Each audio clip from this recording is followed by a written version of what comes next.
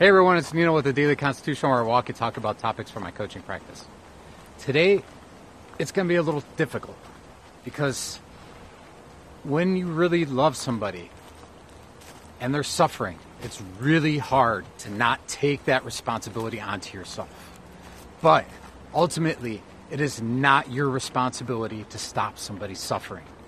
It is their own decision on how they feel. And the only thing you can do is offer to be there for them. But it is not your responsibility to take on their emotions and make them feel the way you think they should feel. They need to understand what they're feeling and how to deal with it. And you can be there for them. You can offer that. But you cannot impose it on them. If you like this, please share it. Have a great day.